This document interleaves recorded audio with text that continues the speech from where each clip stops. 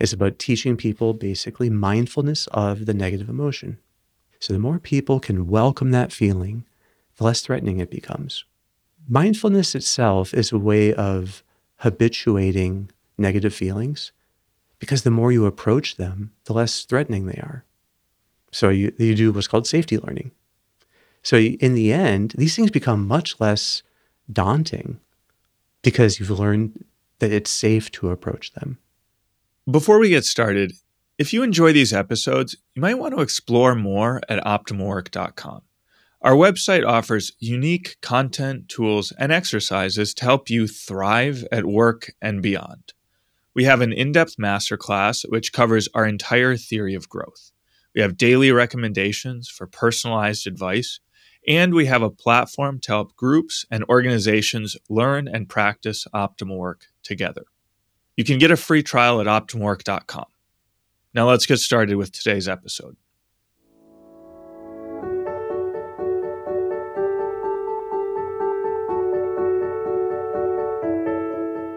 Hey, this is Sharif, back with Dr. Kevin Majors. Kevin, good to be back here with you again. Hey, Sharif, thanks for having me back. Yeah, Kevin, well, I feel like we've been putting off this episode for too long, that we could maybe talk finally about procrastination. Yeah, it's a profound topic. Yeah, I'm not sure we've dedicated a full episode to that. Certainly it's come up here and there. But I thought, it's obviously an essential topic to work. It's maybe one of the big obstacles that people encounter in their work. And then it also comes up in other areas of life too. But I thought we could just start with, okay, what are we talking about here? If there's an interesting take on it, on what procrastination actually is from the perspective of psychology, and then talk about how other people approach this problem and suggestions they have for overcoming it, and then get into our approach to it. Mm-hmm. That sounds great. Okay. So why don't we start with, just, maybe even approaching it like, what are the costs of procrastination? I think we all have this sense that procrastination is putting things off that we know we should do. So what are the costs? What is procrastination, and what are the costs of it? Good. I think the best definition of procrastination is it's delaying starting a task when the cost outweighs the benefit due to reluctance. So there's some kind of gap between your intention to do something and then actually doing it. So a lot of research has focused on the nature of that gap and how do we help people through that gap. But I think the most interesting thing to look at is the nature of the reluctance. But just to say, the cost of it, we've asked that question now to thousands of people because it's part of the masterclass on optimal work. And we asked them, what's the cost of procrastinating in your life? And interestingly, having AI look through the answers and summarize them and put them into groups, by far the number one answer was that the quality of people's work suffers because they end up rushing to finish things. But also they said that their bonds with others were frayed. There were health impacts of procrastinating.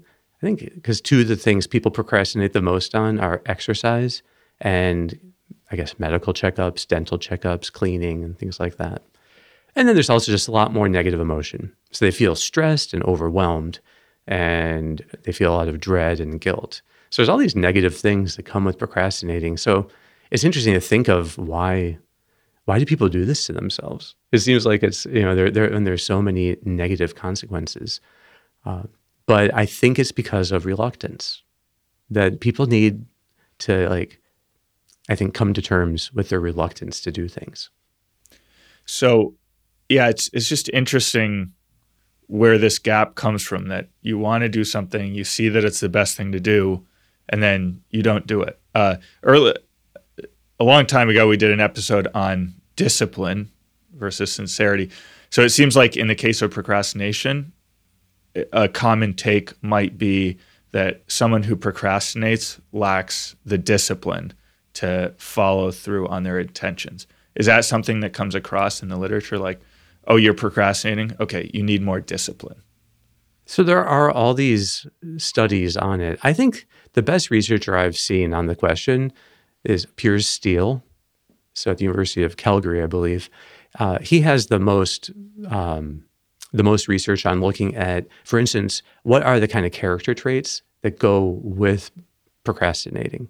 There have been a lot of studies that showed in any population you ask, that about 20% say that they are chronic procrastinators. But then they've tried to look into that and see more deeply what's going on. So, for instance, do people who complain a lot procrastinate more? There's a weak association. So, but it's not direct. The most direct association is the more conscientious a person is. And that's one of the big factors of personality that we talk about, conscientiousness. The more conscientious a person is, the less likely they are to procrastinate. So that gets into this idea that part of conscientiousness is, well, taking work seriously. So, and taking your word seriously. In fact, it's a lot like being sincere. And I think in the lingo we use in optimal work, being sincere is that you are, you're clear in your mind about why you're doing what you're doing. And so that's why we think that sincerity is better than discipline, because it's more about clarifying in your mind why you're doing it, to be sincere about what do you desire the most here. So conscientiousness seems to be the most related to being less likely to procrastinate. So when you get down into it, I think a little deeper, the more people avoid negative emotions, in particular, the more they avoid the feeling frustrated, the more likely they are to procrastinate. And that's why I think about reluctance as being the essence of it. And reluctance is not usually a construct in a lot of the research, but certainly when I'm working with people, reluctance is the real thing. So, and I think that reluctance can be a gold mine because those are the challenges that the people have been hesitating to engage. And so the more we can get into and flip around their experience of reluctance, then the more we can turn procrastination around. So I think the way we approach things in optimal work, usually we say that procrastination always involves a double deception. So that there are two ways that people deceive themselves. And so we can go into that. But I think that that's kind of these ways that people deceive themselves, I think that's where the issue of reluctance comes to the fore. So if you can, wherever you'd like to go with that. Before we continue, a brief message. If you're benefiting from these discussions, please hit like and subscribe to our channel. Doing so helps us reach more people. So you're not just learning yourself, you're helping others discover a path to growth and flourishing too. Thanks so much for your support. Enjoy the rest of the episode.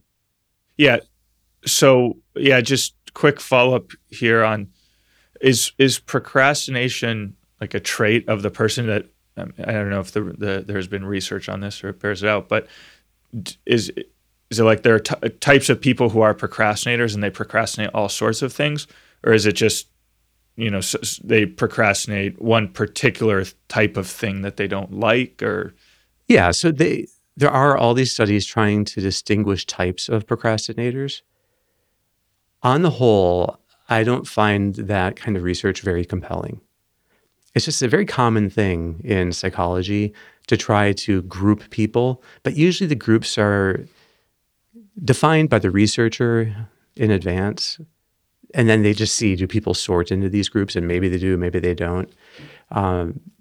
So anyway, I tend not to get into, for instance, a classic thing in some research, which I think is lower quality, is looking at perfectionism and procrastination.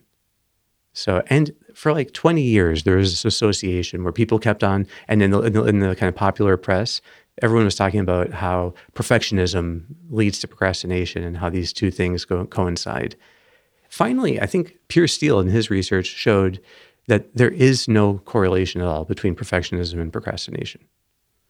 It just took a long time for us, but it's because they were trying to distinguish early on the indecisive procrastinator from the perfectionistic one. And I think procrastination is simply the effect on your behavior of reluctance, so that you delay starting something even though you know that it would be better to start it now. So I think that's just a much more simple operational definition of it. So, because I can't find any examples of procrastination that don't involve reluctance. And so the more unwilling a person is to experience reluctance, the more automatically they'll procrastinate. It'll just be natural to them to put it off. So people need then to like change the relationship to their reluctance. So because the opposite in a way of feeling reluctant is feeling motivated to do something. And maybe you say that's what kind of bridges the gap between your intention to do something and then actually starting it, is how motivated are you? So typically I don't like using the word motivation, although we've been talking about it with intrinsic motivation. And that's kind of what led to this topic. What is motivation and how does it relate to reluctance? One way of thinking of it is this: when you're motivated, you really experience the expectation to have traction in a task.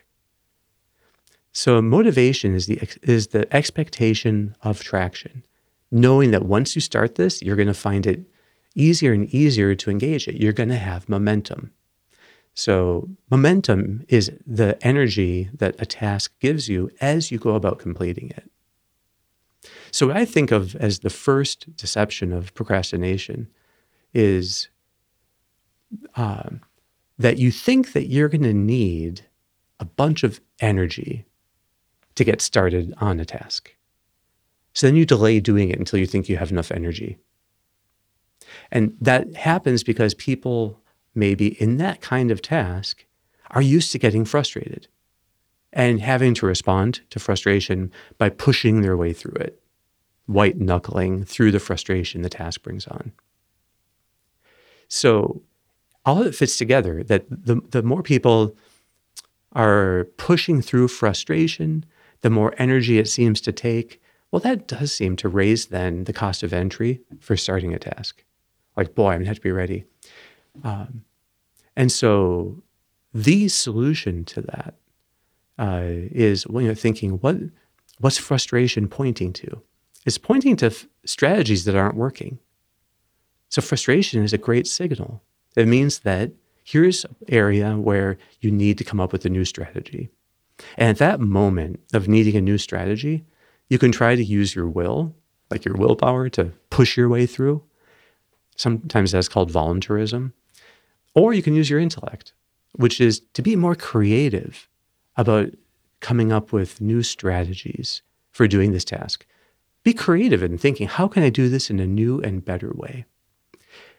The beauty of it is that every strategy that you come up with will always involve taking the whole task and breaking it down into a series of steps. Because that's what a strategy is. It's just a series of steps. Then those steps allow you to, one step after another, start getting traction in the task. And then traction, once you have it, is how you start building momentum. So I think that strategies give us traction, which is full engagement then with the task. And then that gives you momentum in the task. So the answer then is that you end up getting energy as you progress through the task. So you don't need like a certain quantum of energy before you start paying your taxes. All you need is a strategy that breaks it down into an easy series of steps. And I think the people that write about this in the lay press are generally right, that think about the first 10 minutes of the task. Make that as easy as possible. So you can get some quick wins as you go through one step after another, making those first steps in the task very simple. Well, that would be a great strategy. And then you start getting momentum as you go through it. And momentum is how tasks give energy. So you don't need to have a bunch of energy to start. So that's why I say it's like the first self-deception of procrastination. Yeah, it seems like in reviewing kind of popular books on procrastination, one of the main things that they emphasize is to overcome procrastination, get more organized, put more order into it, make a list of steps, identify your priorities. And then once you have that explicitly and kind of broken down, that will help you overcome procrastination. So it strikes me as a little bit different from the strategy approach. I mean, there are similarities and overlaps, but so what else is there out there in terms of approaches that people have to overcoming procrastination? Yeah. So I think that there are these, some people take an approach of looking at your life more globally. Okay, so this is the Warren Buffett 5-25 exercise. And the way it works is he would have people write down 25 different goals that you have. So you go through like, what are the most important next 25 things that I want to do? And once people have made the whole list, then you circle the top 5. What are the most important on this list? And so the end of the exercise is, you clearly are going to then focus first on those top 5 things. But the real goal of his exercise is those other 20 things, that's actually your avoid at all cost list. So, because those are the things that will distract you. So you'll be pulled away by these lower 20 things. But so the goal is get people focusing on the most important things. Well, so what we're talking about here is that's a way of putting order into your goals in life. And I think that can be an excellent exercise, for people to do. And there's lots of versions of kind of self-authoring, that use similar types of formulas.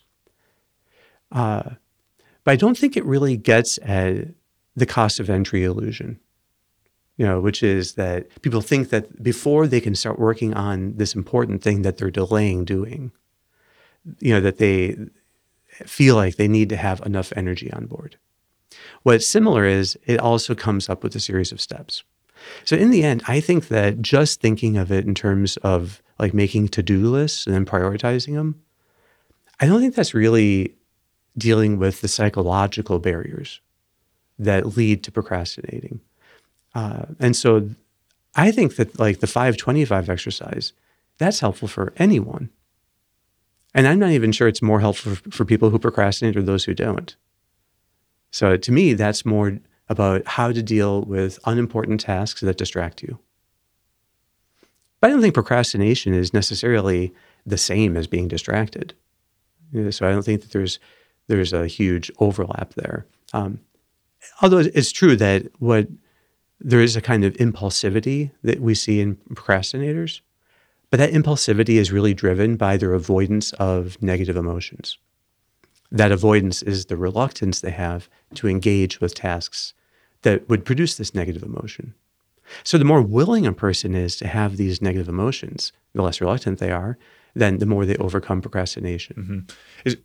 Is there anyone out there who's approaching procrastination from this psychological perspective, seeing reluctance at the heart of it, and reluctance being the unwillingness to, experience frustration or some negative emotion, and then seeing that therefore addressing that and helping someone to become more willing to embrace negative emotions in pursuit of these goals, that they see that as central? Or is that unique to us, say? There are. And so just in 2022, there was a randomized controlled trial by Eckert and colleagues in Germany that was looking at teaching people emotion regulation techniques. Okay, we can talk a little bit about that. But essentially, it was a 9-week training program in how to be more willing to accept negative emotions. So how do you kind of lean into negative emotions? And then looking at just teaching people emotion regulation, or how to be more willing to accept negative emotions. What impact did that make on procrastination? And in the trial, it worked. So you overcome procrastination in people by teaching them these emotion regulation strategies. Now, they measured at 2 points, the beginning of the trial and the end of the trial. We don't know how much those gains were maintained, but we have every reason to believe that the more you teach people how to willingly embrace the reluctance, which is this, to embrace the negative emotions they're avoiding, the easier it is for them to get started on tasks, so the less that they procrastinate. The emotion regulation training that they did in this German study wasn't directed at procrastination in particular. It was just directed at negative emotion in particular. So I think, though, there are special gains to be had when you focus on reluctance itself. Because it doesn't necessarily, I mean, you could be reluctant to do something, like, say, going to the dentist, because you're afraid of being reprimanded by the dentist. So there might be some shame there or fear. So, okay, well, that could be one reason for, being reluctant to go to the dentist.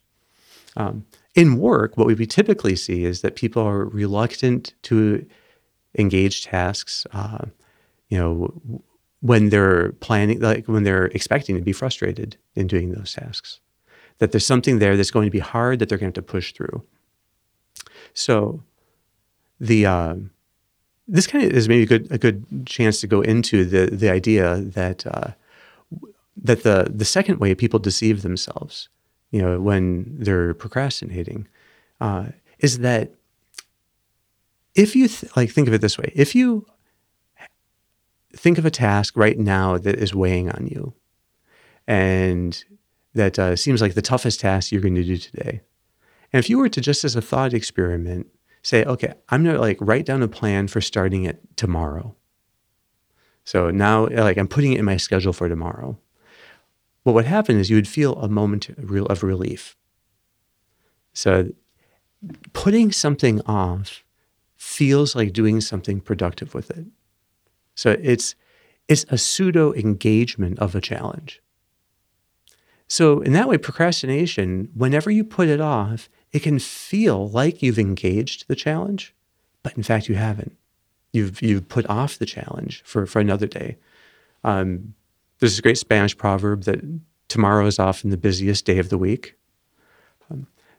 People keep putting things off to tomorrow, so that but it feels kind of productive when you do it. So the real challenge when it comes to procrastination is engaging reluctance itself. And so I think that if you're going to summarize in just in a few steps, the emotion regulation strategies, they actually have 9 steps, but I think they summarize into these 3. The first thing is reframing. You have to reframe reluctance itself into the object. This is the goal. This is where I want to bring curiosity, to make a sense of new discoveries, to kind of understand my reluctance. And what exactly is it about? So the more you can work on reluctance directly, the more you can overcome all procrastination, whether it's for tasks or making decisions or doing healthy behaviors. The second thing is mindfully accepting the feeling of the reluctance, which is the middle core of the whole emotion regulation training. It's about teaching people basically mindfulness of the negative emotion. So the more people can welcome that feeling, the less threatening it becomes. Mindfulness itself is a way of habituating negative feelings, because the more you approach them, the less threatening they are. So you do what's called safety learning. So in the end, these things become much less daunting because you've learned that it's safe to approach them. So you can only be mindful of reluctance, though, in the moment it's triggered. So that then makes the reframing a little easier. If you can be looking forward to flashes of reluctance in the smallest things that come up. So when you're about to start a task, you could ask yourself, what in this thing that either I'm about to start or something I'm putting off, what am I most reluctant to do? Right? And that's where you really want to creatively engage it, to lean into it, to come up with new creative strategies, breaking it down into smaller steps. So I think if people do that, they find that learning to be mindful of your reluctance, learning to be aware of it, is a game changer for all procrastinating. And it lets you overcome procrastination even in things you weren't putting off. Because in any task you're about to do, there could be one part of that task that you're most reluctant to engage in. And that's where you want to flip your view of it, so that you can say to that difficulty in the task, great, bring it on. The more, the better. I'm going to deliberately let this task stretch me in this way. Well, Kevin, that's great. I think you've shown that, the solution to procrastination is precisely these 3 steps that we talk about basically every episode, reframing mindfulness challenge. That's Yeah. a very nice synthesis. I think people can see here that our approach is always one of, technically it's called behavioral hormesis. But you take the thing that is stressing you and you turn it into the exercise that makes you stronger. And here, reluctance itself, boy, if you're dreading reluctance and you never confront it, you never try to willingly accept it, then you just go through your day avoiding things without knowing why you're avoiding them, because you're just never really facing up to the challenges. But the more you learn to use reluctance as a kind of guide to lean into the challenge, then engaging reluctance is like the prototype of behavioral hormesis, of leaning into a challenge so that it can bring out your best and bring out your greatest strengths. So I think it's actually, people discover that the very things that you thought would take energy from you can be the things that actually give you energy. But the way to do it is break them down with a strategy, a series of steps that give you traction and then eventually give you this kind of momentum. Wonderful, Kevin. I think that's a perfect note for us to end on here today. All right, Sharif.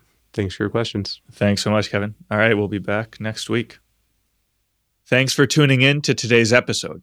If you enjoyed our conversation and you're looking for more in-depth guidance, check out optimalwork.com, our platform of content, tools, and exercises that will help you thrive at work and beyond.